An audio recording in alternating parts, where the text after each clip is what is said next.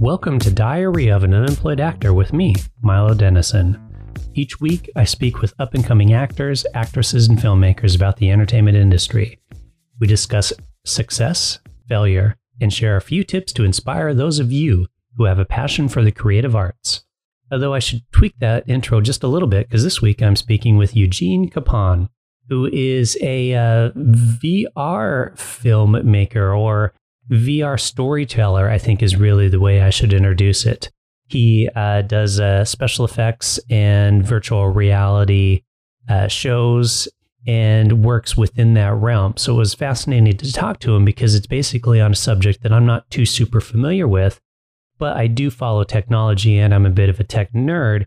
So I do appreciate that there is a lot in the virtual reality realm that we as filmmakers should pay attention to, because there is an aspect of our careers that might move into that realm. I mean, we've already seen it now with film festivals offering sections and categories on 360 virtual reality films, and there is online forums that are held in virtual reality films, and Eugene actually talks about one of those that he hosted. So it's a fascinating subject, and I think it's one that as entertainers we really shouldn't disregard as being a fad. It is now the future, or possibly the future. I assume it will be, and I think Eugene definitely assumes it will be. And so I'd say listen in and kind of enjoy that conversation, because it's still all about storytelling. And as filmmakers and entertainers, that's what we're here to do. We're to tell stories and entertain people with those stories. And virtual reality, augmented reality, all that fun stuff is just another avenue of how to do that. It's another option for creatives to be creative. So with that, we'll do a quick promo from a sponsor, and then directly to my discussion with Eugene Capon. Enjoy. Well, let's start with your college, because you went to Evergreen State College, where I almost went. Really? Yeah, a friend of mine was going there around the same time I was looking at school, and almost went, and I actually kind of regret not going. I think I would have enjoyed the experience there more. But yeah, I'm a Seattle native. Oh, no shit. That's awesome. You're out in London now, right? I am, yeah. Okay.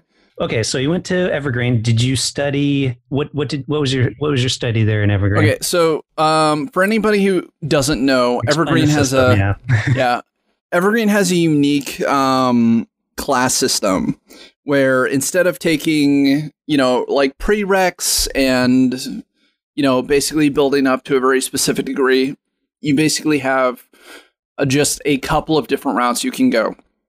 The route I went was for a bachelor's in liberal arts.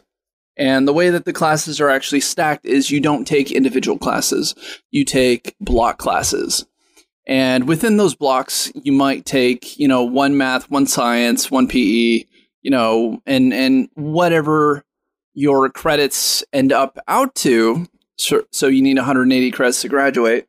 Whatever you basically declare at the end, you have to be able to justify in the classes that you took. So for me, I had a bachelor's degree in YouTube studies. YouTube studies. YouTube studies. So not like special effects, which is what I thought you were going to say, but YouTube studies. Yeah. So basically for me, that was filmmaking, online marketing, advanced physics, VFX, and animation. Okay.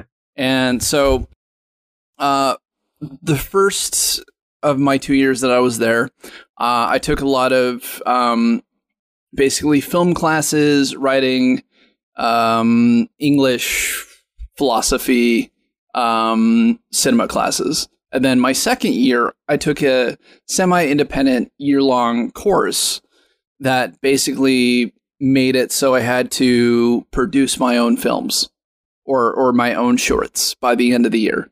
And that's what I did. I did my two projects on two directors that I really admire, Hayao Miyazaki, which, created like Spirited Away and Howl's Moving Castle, and then internet director Mike Delaquest, or Mike Diva, Okay, I'm not familiar with that one. Oh, did you ever see the like anime-inspired Trump video that went viral? So he's a really, really unique individual in terms of directing ability. Okay. He directed the Panini music video for Little Nas X. Okay. He started doing viral type videos at the very beginning of the YouTube career. And, you know, he's just been killing it ever since. There's actually a film on Netflix right now called The Bash Brothers with The Lonely Island, and he's actually the guy who directed that. Okay, I'll look it up. So was that then the path to go into animated film direction? Originally, I wanted to be, I just wanted to be a YouTuber. Okay. It's amazing, but it's so amazing the world we live in now that is a path of like, you know what I want to do? I want to make videos for YouTube. Oh, absolutely. 10, 15 years ago, people would be like, what the fuck are you talking about? Yeah. So the first time I was in college, when I was doing community college, I got dual associate degrees in visual communications, one in fine arts, one in technical design, and I graduated about 2008 when, you know, the economy collapsed and nobody wanted to hire me for any reason, just because they couldn't afford it. And it took me about 2 years to find an internship as a graphic and web designer. But here's the thing, when you start studying graphic design and web design, you start finding little facets of other things that are relatable. And you go, I want to learn about typography. I really want to understand color theory. I'm doing web design. There's this thing called Flash animation that seems really cool. So how do I make Flash cartoons? And then, hey, I'm making cartoons. I should probably learn about video production. And when I was doing my internship, a buddy of mine named Joseph Clift, who is actually, he grew up in the same town as I, and we went to the same high school, but we never met each other until we got to college. Well, anyway, in college, we became really, really good friends. And when I graduated and I was at my internship, he wrote a movie called Justice Never Reloads. And it was like this buddy cop movie that just made fun of the buddy cop tropes. And because it was filmed at WSU, all the actors were like college age kids who were playing like grizzly 40, 50-year-olds. Right. Right. And of course, like they made jokes, you know, calling attention to it, you know, right. So he hits me up and he goes, hey, man, I know you're doing design and stuff. Do you know VFX? And I was like, what do you need? I can learn in 2 weeks. And I did. I taught myself After Effects in 2 weeks. And that way I was able to do like gun flares and a door exploding off hinges and the intro title sequence. And they were really impressed with all the stuff that I had built for them. And they were like, hey, man, do you want to be in the movie? I said, as what? He said, Warehouse Thug number 2. And I was like, absolutely. So I did this really like weird bit part in this film.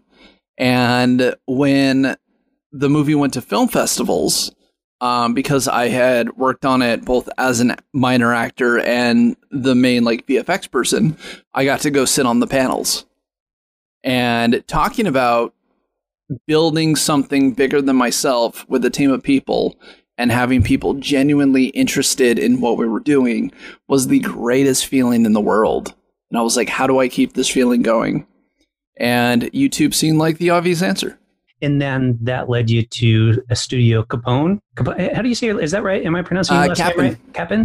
Capon, okay. Like the Spanish word for rooster. Got it. Capon.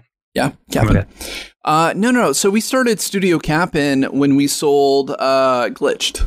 Okay. Glitched is one of the first in VR talk shows to ever be ordered by like a social network. Yeah, so and we did that for 3 seasons. After we did the first season and we got like the first paycheck, we were like, man, where do we put the money? We should probably start a production company. Okay. So I want to jump back to Glitched. That So I watched some of the clips that you had on YouTube and stuff. So how did that work? So were you recording it with the VR headset, or was it, because what it looks to me like is you recorded the audio and then just did 3D animation to kind of animate some of the movements and stuff like that? Oh no, those were live shows. Okay, that's what I was wondering. So those were 100% live shows. Yeah, so walk me through making that a little bit. Absolutely. So the first season we did on AltSpace, and to kind of to put this forward, we did the first season on AltSpace and the second and third season on High Fidelity. And those are both social VR platforms that are very different from each other. AltSpace is very plug and play, while High Fidelity is overly customizable. And so when I first discovered VR, I was like, this is the future. This is what I want to do now, because I know it's going to be huge. And I quit my job at a YouTube consulting agency that I got into right out of college to go pursue VR full time. And I started following everybody I could in the industry. And there was only like 200 people because none of the big VR headsets had come out yet. Roughly what year was this? This was 2016. I quit my job to go pursue VR. And for the next year, I was jumping on every hackathon, every, building workshop, every course I could find on 360 video and animation, because I knew all these skills were going to be, very critical to pushing all this stuff moving forward. And I just happened to follow somebody who was hired at AltSpace to put together 16 big shows for their platform. And I was like the last person they approached about giving a show to. Some of the other people were like Reggie Watts, Justin Roiland, who created this show called Rick and Morty, Michael Sarah Silverman, and Tim and Eric had a show called Josh. And then I got a show, and I called my buddy, Topher Welsh, who had started the After Effects Seattle group, which is the largest motion design user group in the country. That's actually kind of how we met. And I knew that he had been a radio talk show host at one point on Funky Monkey here in the Pacific Northwest. And I was like, hey, man, do you want to co-host this? I mean, I could use an Andy to, Conan O'Brien over here. Right. Mm-hmm. And he was like, yeah, let's do it. So we started calling every big YouTuber we were friends with, because, I'd been working at a YouTube consulting agency. And we're like, hey, man, I hear you have 800,000 subscribers. You want to come do a VR show? And with AltSpace, again, it's very plug and play. You just pick an avatar and you go. So would you send them so would they install a software or an app on their computer? And what was their end? So AltSpace is free to download. Okay. You just go into Steam, you download it. And we tried to find YouTubers that we knew were tech-oriented and owned a VR headset. Okay. So in the show, you just put on your VR headset, you log in. We had their usernames and permissions set up ahead. And then you ended up in this room that we stole Reggie Watts' stage. Okay. From him.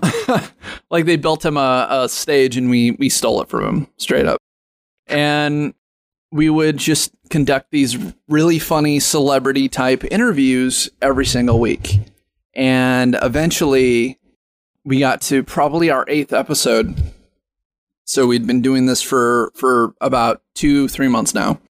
And we get this email going, hey, I need you to cancel your show for tomorrow. And we're like, why? And they said, we can't tell you. And so I turned to Topher and I was like, dude, they're either canceling our show or AltSpace is going under. And because this is experimental and they're not paying us, I have a feeling they're filing for bankruptcy tomorrow and they're making the announcement that they're closing. And that's exactly what happened. A few months later, Microsoft would actually go and buy them out. and basically bring them back from the dead. And, their Altspace is still alive. But for how many months we had this like developed premise and show in VR that had no home. And it was really cool that Philip Rosedale and his team reached out and they were like, hey, we really like your show. And to me, that was like, oh, you probably couldn't afford anybody else on that roster, right? Tell me about the film, the Journey VR, because that was at SIFF, which is on my list of places to eventually have a film shown. Oh, cool. Like, are you working on something, or is just like down the road sort of down plans? Yeah, I mean, I have a film that I'm working on. Actually, I don't think it's going to be good enough for SIFF, unfortunately. But hopefully the one after this film would be good enough for SIFF. Oh, okay. So Journey VR was my first 360 video project I ever self-produced. And I actually built it because of I was approached by Seattle Fashion Week as going, hey, we see that you do videos and stuff. We want to bring VR to our show. And this is still like very early 360 video VR stuff. Can we have you build something for us? And I was like, how long do I have? They're like, you have 28 days. I'm like, oof, that's a hard pull. So I created this very simple concept of you just being shot into space and going through a very operatic experience. And I pulled in my buddy Adrian Ladelia, who had been the guy who actually did the intro for Glitch later on. But him and I had been friends, and we had worked at Comic Shop TV together for about 4 years. And I was like, hey man, can you build, I want like the Halo theme, but I want it for like 8 minutes. And I want it to match this like VR experience I'm making. And he said, okay. And I remember him sending me the first 2 minutes, and it was just so beautiful. I just started like tearing up because it was so well done. I was like, man, how do you hit it on the first knot, man? This is incredible. And so we debuted it at Seattle Fashion Week. We set it in a week early, right on time, a week before the show, I mean. And they were like, this is fantastic. Here's your own booth, and, you got to bring in a VR headset and, you can show it to people. I said, great. And somebody at SIFF saw it and was like, hey, we want to do 360 videos at SIFF this year. You should submit this. And they actually went, hey, look, I'm on the board. If you submit this, there's a good chance I'll get through. I'm like, that's great. So I submitted it. It became an official selection at SIFF. And then somebody at Steam saw it and was like, hey, we're doing a rental program on Steam. We would love it for you to submit this to us. And we'll sell copies of it and rentals, 2-day rentals. And it was the #1 360 video on Steam for about 30 days. Because when I think going to film festivals, I think I'm sitting in an auditorium, rows of people sitting next to me watching a film on the screen. What's the VR experience like? The VR experience is a little bit more personal in terms of this. Usually you have some sort of like large room and you have people at different booths, and each booth is an individual film.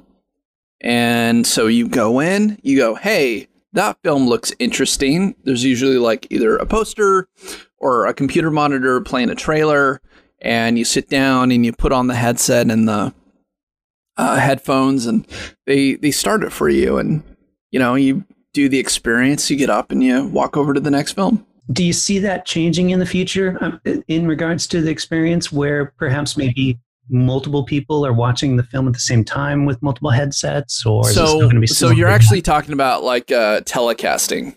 I've actually a friend of mine had a VR experience. I think it was called Click. Well, anyway, he did this VR experience, which was actually at the Pacific Science Center, and I went and I helped him out put together 30 headsets that were all on a trigger. So 30 people could sit in a booth and they would start running the experience all at the same time to them. Yeah, that's kind of what I was imagining. Something similar to that. It's a little bit more expensive when you're trying to run 30 different headsets at the same time versus a small indie creator like myself, where you might have like 3 headsets. Okay. Is it just there's something with the processing needed? No. Like, headsets cost money. Okay. So it's mostly just yeah. It's just financial contribution to, trying to get people to watch your content. Okay. I mean, like if I could have had, an auditorium where 60 people were all sitting and all putting on the same headset, I totally would. Except for going to film festivals with Journey, it didn't exist yet. Like, there was no way to, get 30, 40 people all in the same experience at the same time.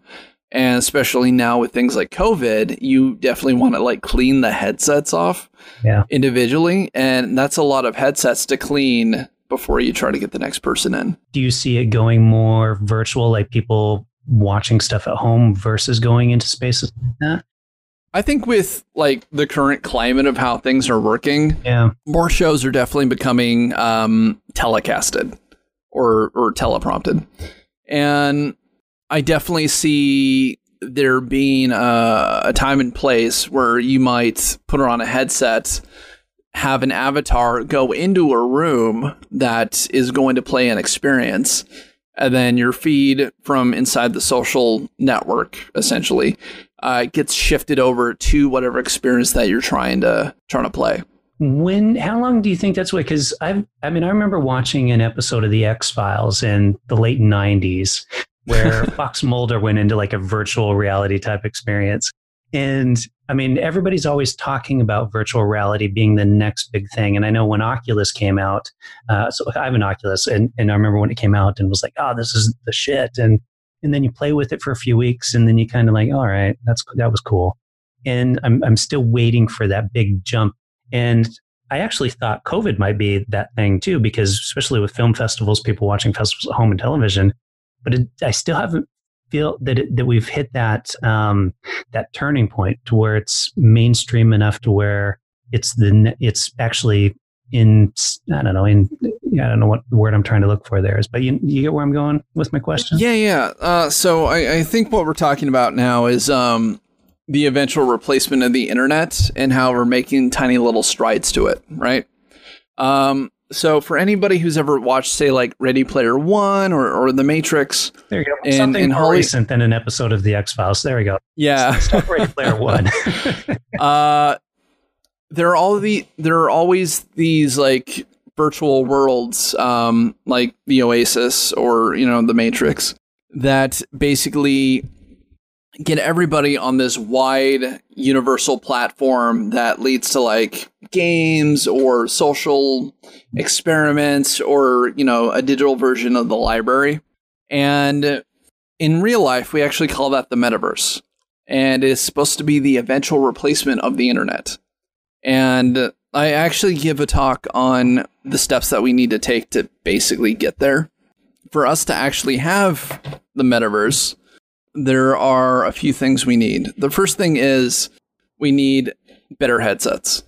Right now, there are things like the Varjo out of Europe, which has human eye resolution in their headsets, but the headsets are like $25,000. And the average person is never going to be able to have that. The second thing is for more realistic textures and gameplay, you're definitely going to need a beastly machine, right? We have a $11,000 PC and it's still not real enough for us, right? Like, you need full racks of servers to get it to that point where you actually feel like you're in a real environment. And I think things like Stadia, Google Stadia, are really interesting because it's all server side, where you can do the most graphically intensive experience in the world on your, $600 phone or $200 iPad, right? So I think there are definitely ways around it in terms of processing power, but that just raises other questions such as latency. Yeah. One of the big problems with VR is it tends to make people sick who are not used to it. And that's due to a condition called VR sickness. And that's when you have a disconnect between what you're visually seeing and the inner ear fluid that is actually feeling. Your inner ear fluid is responsible for making sure that you know what's up and what's down and what's left and what's right. And when you have a disconnect between what you visually see and what you're supposed to be feeling or supposed to be experiencing, your body goes, oh crap, there's something wrong. I need to let you know. And that's why you get sick in it. Yeah.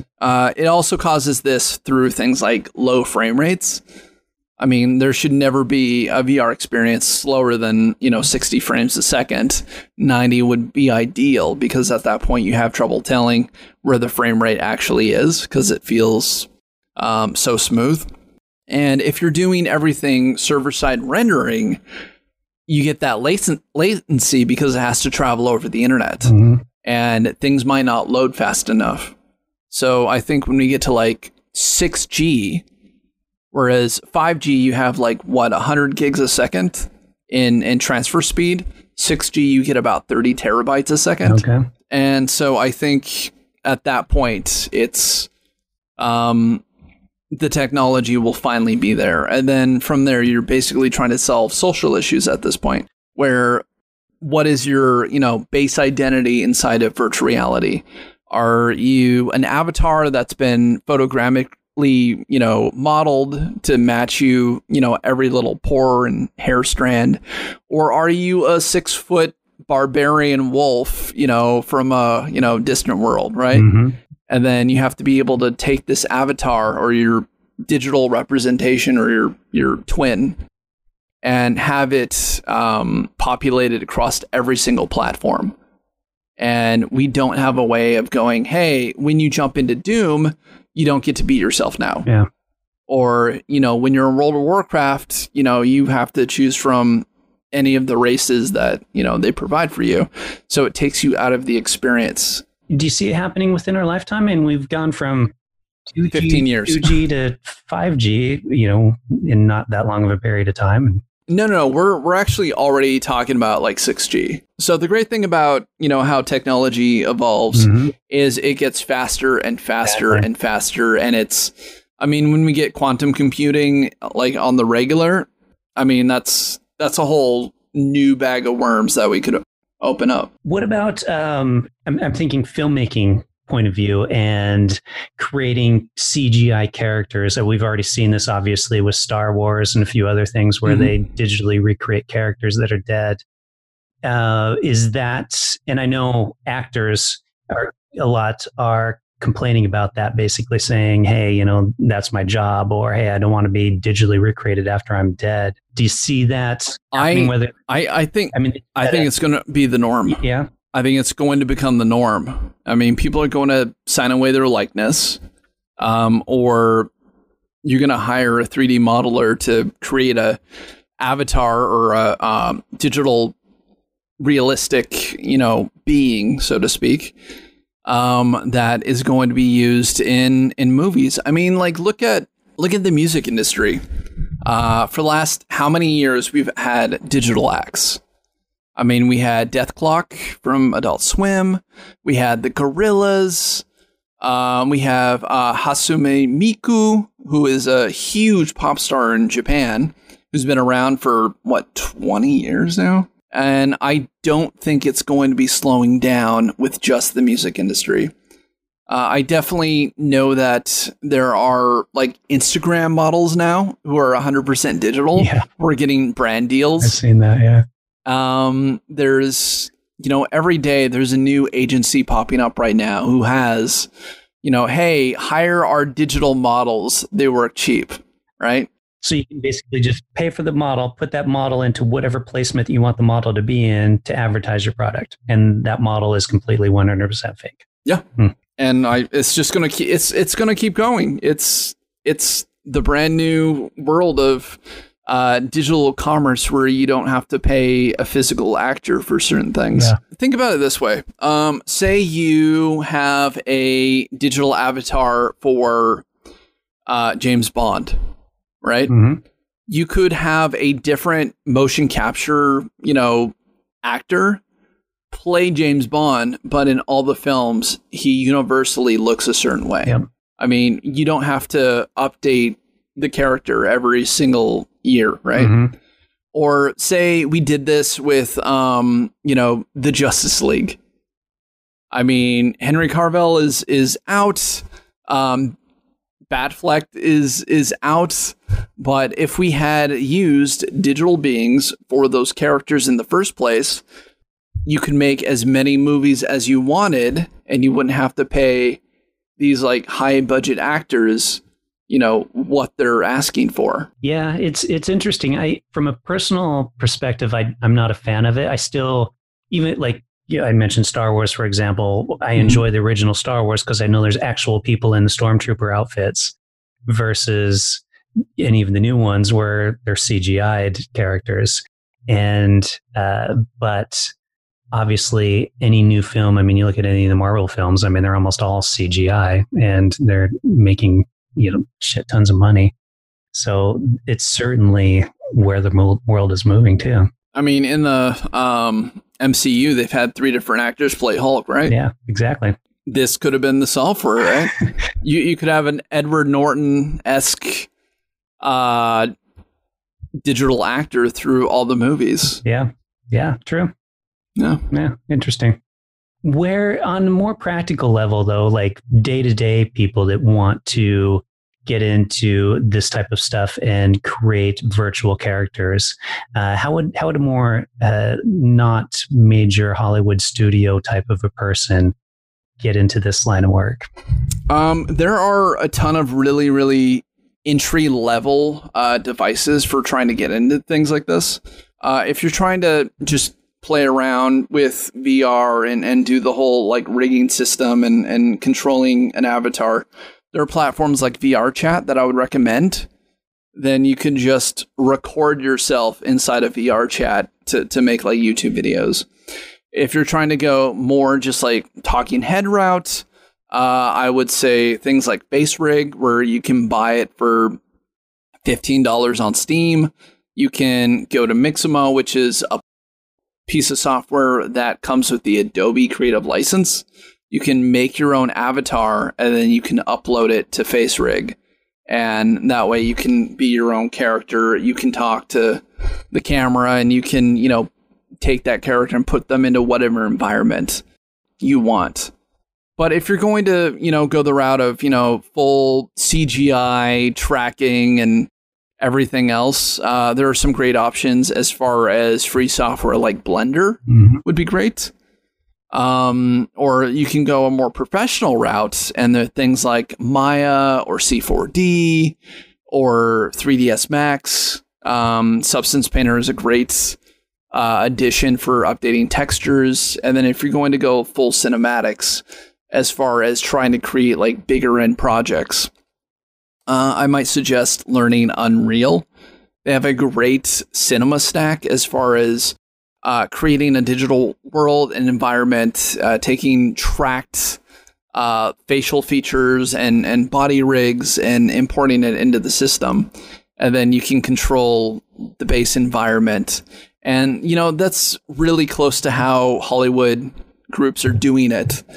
Say like The Mandalorian was very much done in the same space as far as digital backgrounds, and then all the actors were in front of an LED screen.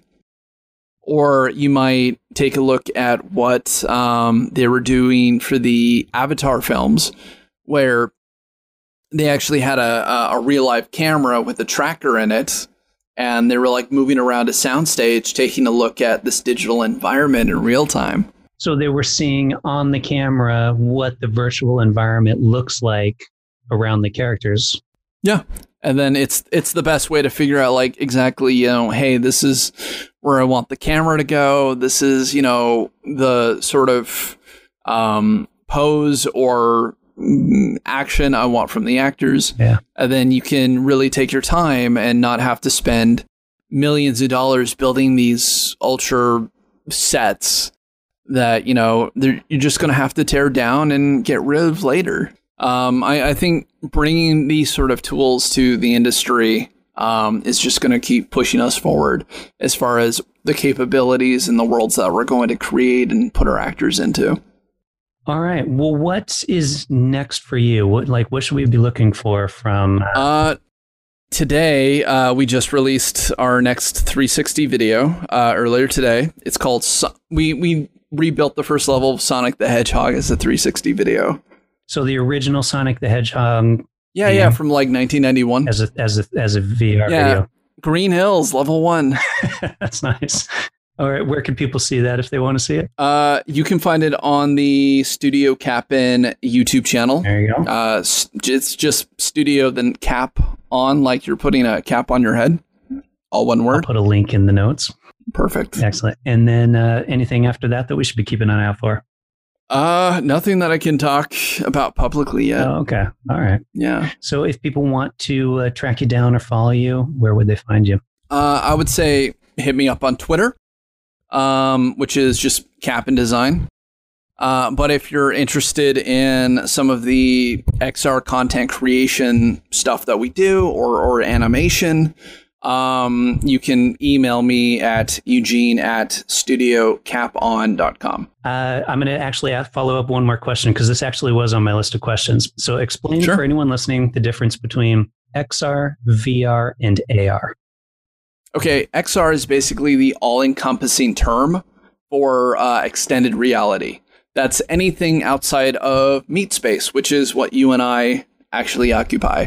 Augmented reality is basically an overlay of visual, audible, or taste, some sort of extra sensory change to your actual physical environment.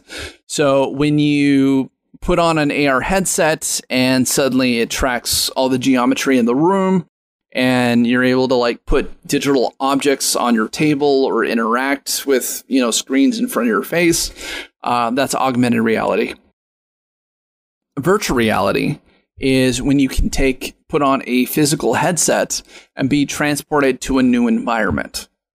So that's when you get into like, Half-Life Alyx or Beat Saber or, something like that. Perfect. And that's a great way to end it. Thanks a lot, Eugene, for being Thanks on for the having show. me. That was great. That was so informative, man. Like, I look at things from like filmmaking and acting perspective. So it's so interesting to get into kind of the weeds of technology like this. Yeah, it's really interesting. I know there's like this whole, back history of Hollywood and how things have been traditionally done. And, it's my whole job to like push the envelope technology wise and see what we can make or do or, create that is, never been seen before.